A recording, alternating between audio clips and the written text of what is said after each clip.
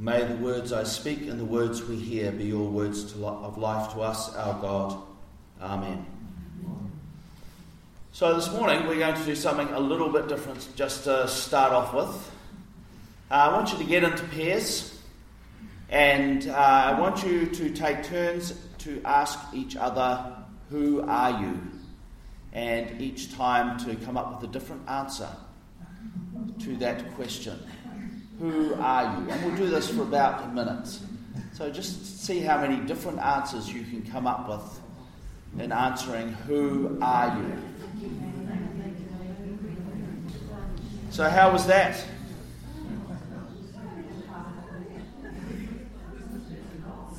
I'm supposed to be getting lost in the goss.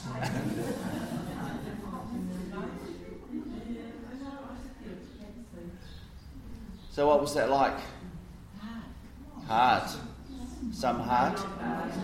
Not hard? How many different answers did you come up with? Lots. I thought about doing that with the children this morning, and I thought that Theo and Karis would probably struggle after a couple of rounds of questions. It is easier when you're older.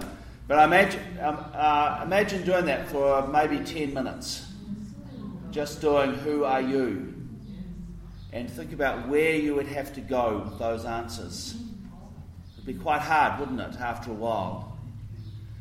Well, I got you to do that because this morning the key question that is kind of in most of our readings is that question. Who are you? So that's the question that the Judean elite sent representatives down to John to find out who he was. And so maybe even John might appear on the screen at any moment. Who knows? John the Baptizer. But it's also the question that's really behind Mary's song as well, who she was. And I want to talk about another person and the way he answered that as well. Who was he? So that first question, back to... Yeah, we're not doing Mary yet. So John's answer. John's answer is kind of interesting for a number of reasons. It's interesting because when he was asked the question was looking for a couple of things. The first was they really wanted to know whether or not he saw himself as the Messiah.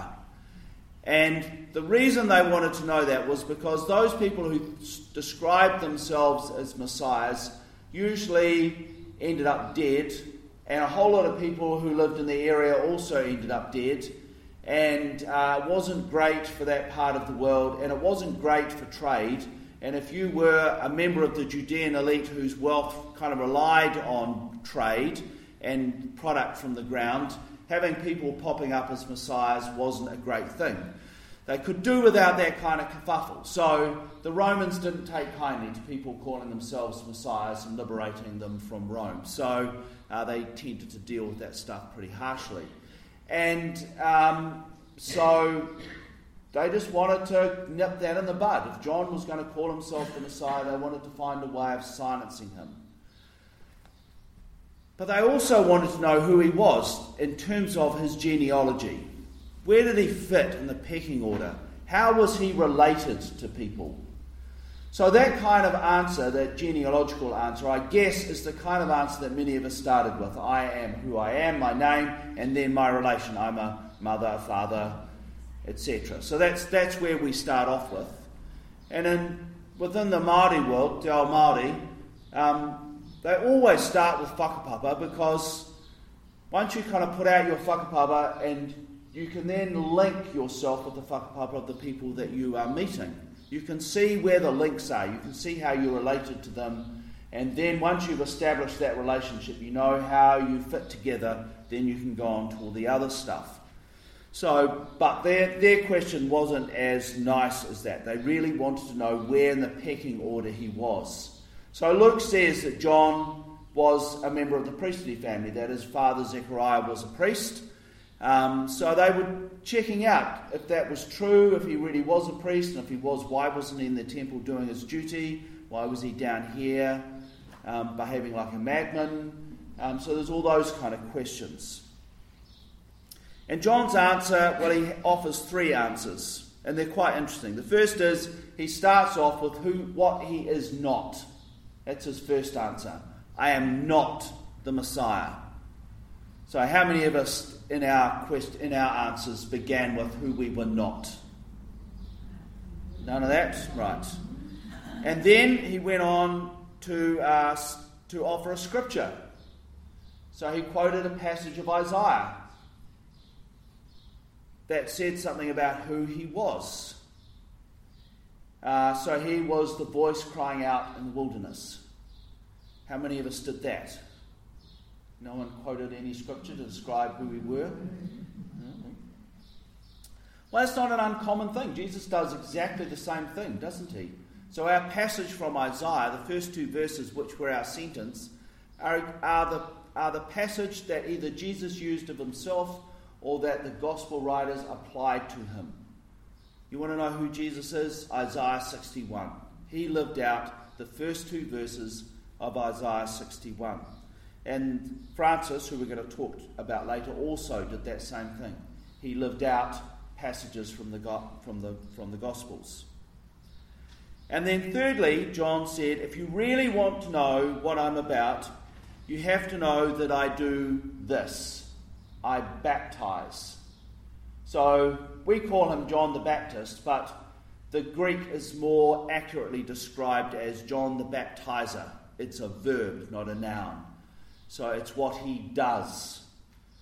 So if you want to know who John is, he is the one who baptizes, and he baptizes with water, but the one who will follow him will baptize with Holy Spirit, and he is not worthy to even untie the thong of him. So he is saying he is not even at the status of a slave when he is saying that. I am less than a slave to the person who follows me. So those are interesting answers. He doesn't offer any genealogy at all. Doesn't say who his father and mother is. Doesn't say who his grandfather is. Nothing. He doesn't answer their question at all. He offers those three interesting ways of answering. So I wonder how we would answer, who are you, if we used those three categories. Who are you not? What scripture tells something about what you do? And what is it that we need to know about what you do to know who you are?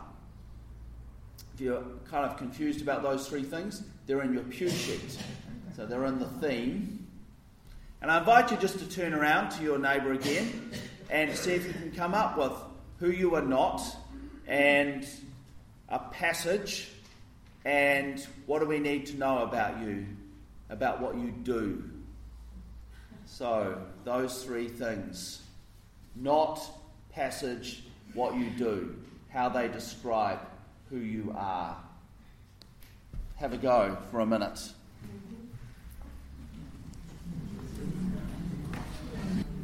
All right.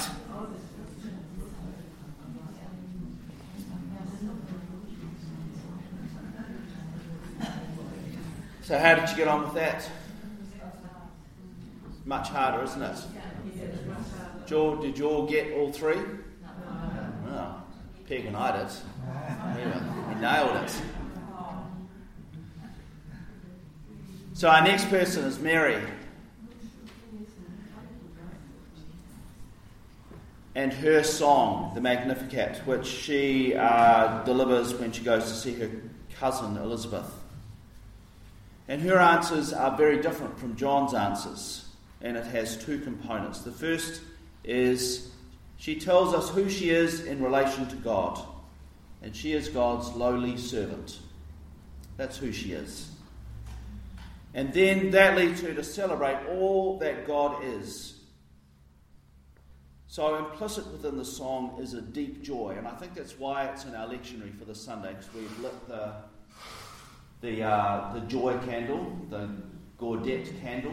I don't know how you say that word, which means joy, if you squint. So, because of her song of joy, we have that this Sunday instead of a psalm.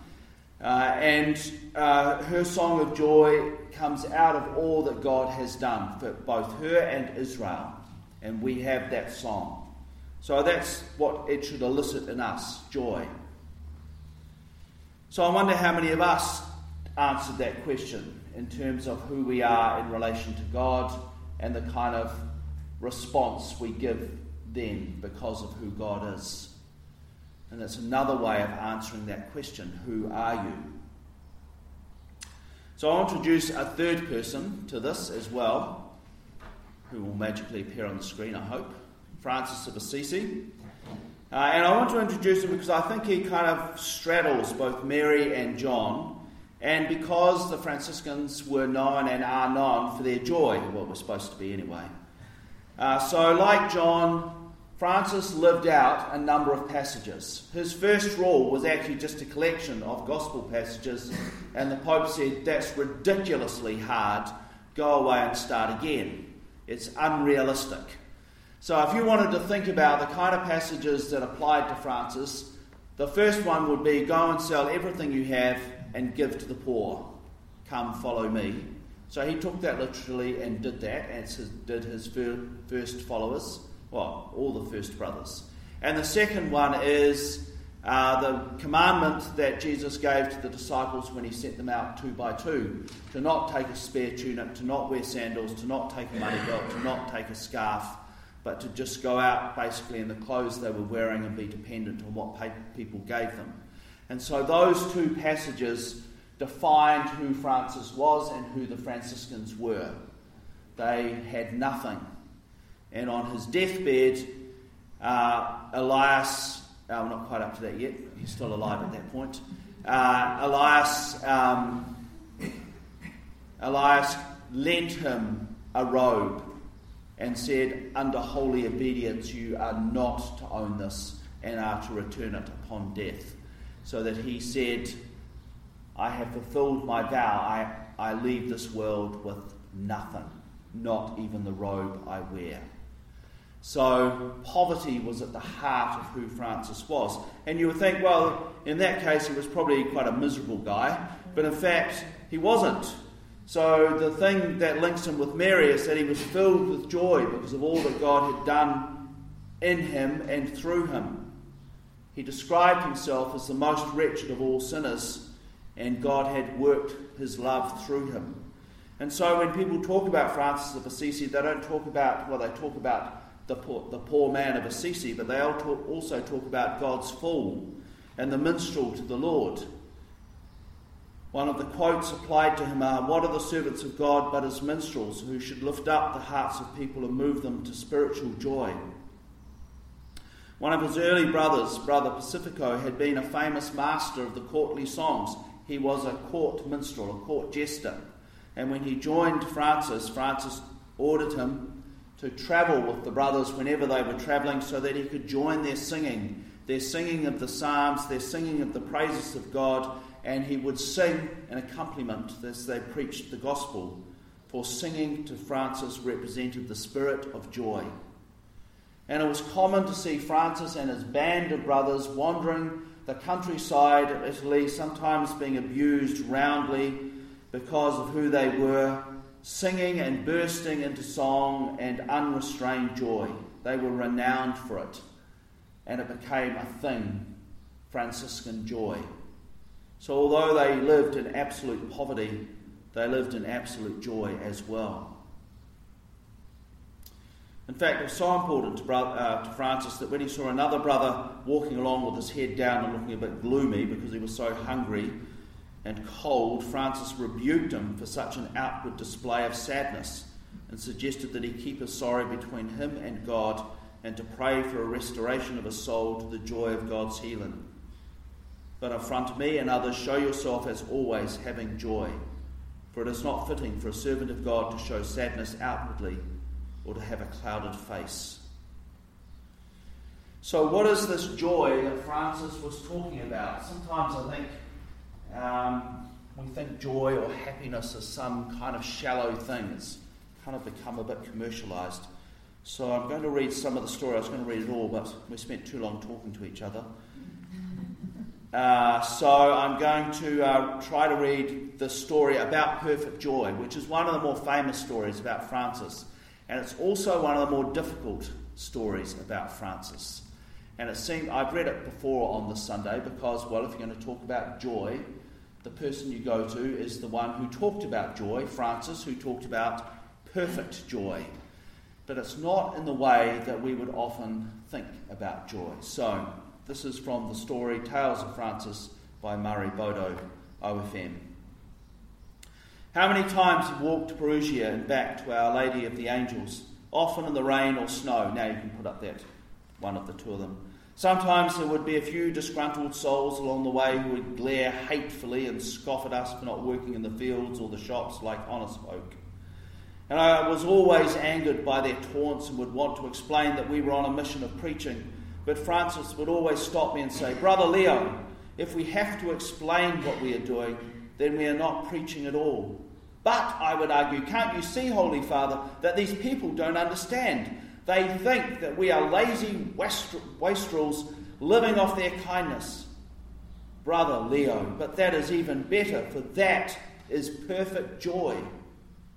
And then he would begin his poem of perfect joy, which I had heard many times before, but I never seemed to grasp fully, just as the people along the way never seemed to fully grasp what we were about. Brother Leo, do you know what perfect joy is? Yes, Holy Father, but tell me again, for apparently I have forgotten once more. Indeed you have, dear brother, or you'd not have been tempted to defend our life to those who scoff at us and hurl all manner of abuse at us. Tell me then, Holy Father, what is the joy of all this misunderstanding and abuse and walking barefoot in the melting snow and mud? Leo, even if the people were edified by us and remarked how holy we were, nevertheless write down and mark well, that is not perfect joy. The first few times we had this little walking dialogue, I would ask immediately, "What is perfect joy then, Father Francis?"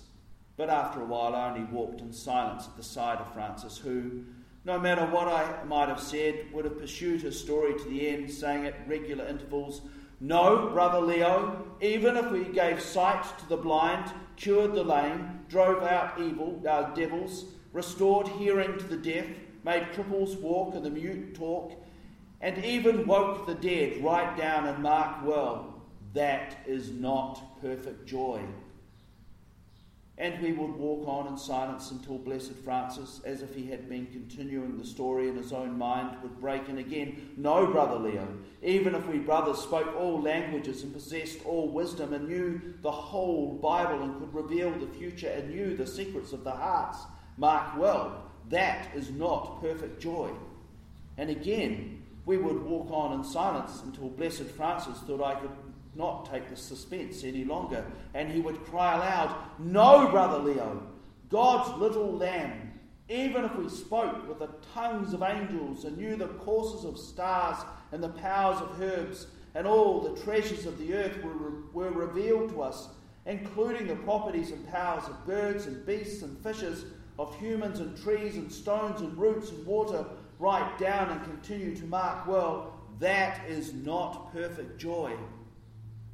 I then would usually allow him about an hour of additional embellishments that were not perfect joy, such as, "No, Brother Leo, even if we lesser brothers could preach so that all the faithless would be converted to the faith of Christ, mark well, that neither that is perfect joy." And then, weary with walking and listening, I would pretend exasperation and say, "Father, I beg you, for God's sake, tell me what is perfect joy."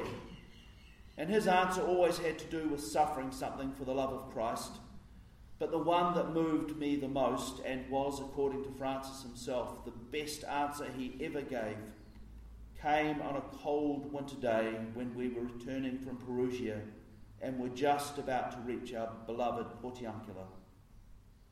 "Well, Brother Leo, listen well. We have come to the Portiuncula and are wet to the bone and with mud and weak with hunger. And we knock on the friary door, and the brother porter answers and is angry and says, 'Who are you?' And we say, we are two of your brothers. And he says, you're lying. You're really two robbers who go about deceiving people and stealing the alms of the poor. Out with you. And then he speaks that way to us and refuses to open the door, but lets us stand there hungry in the cold and snow and water, with night falling, and we endure his abusive words and his wicked treatment, endure it without becoming angry and without quarrelling with him, but instead think in humility and love that Brother Porter knows us as we really are, and that God is the one who lets him talk to us like that. Brother Leo, that is perfect joy. And if we keep on knocking so that the porter comes out and angrily drives us away like a couple of thieves, boxing our ears and cursing us and saying, get out of here, you worthless leeches. Go to the lepers, because you're not going to get any food or lodging here. And we bear this too patiently and cheerfully and with charity. Brother Leo, mark well, that is perfect joy. And if, driven by the cold and hunger and the threat of night, we knock again and beg with bitter tears that for God's sake he let us in, if only just inside the door, and he grows even more angry and says, what kind of shameless people are you anyway? Maybe this will convince you. And he runs out with a knobbly club and seizes us by the cowl and throws us to the ground and rolls us in the snow and comes close to clubbing us to death. And if we endure all this patiently, thinking only of the sufferings of Christ, to whom belongs all praise, and how much we should suffer for the sake of our love for him, Brother Leo, that is perfect joy. Now listen well to the ending, Brother Leo. Greater than any grace or gift of the Holy Spirit is Christ's gift to his friends of conquering self and willingly enduring suffering, injustice, contempt, and harshness. For we cannot take any credit for the other gifts of God, because they are not ours. They come from God. But we can take credit for trials, sufferings, and crosses. With the Apostle Paul, we can all say that there is nothing we can glory in except in carrying the cross of our Lord Jesus Christ. Now, of all the words that Francis spoke, this story of perfect joy contains the secret of who he was and why he lived the way he did. It explains to those who can hear why cold and snow and mud and biting rain and dark night were bright and warm and softly beautiful to the Blessed Francis.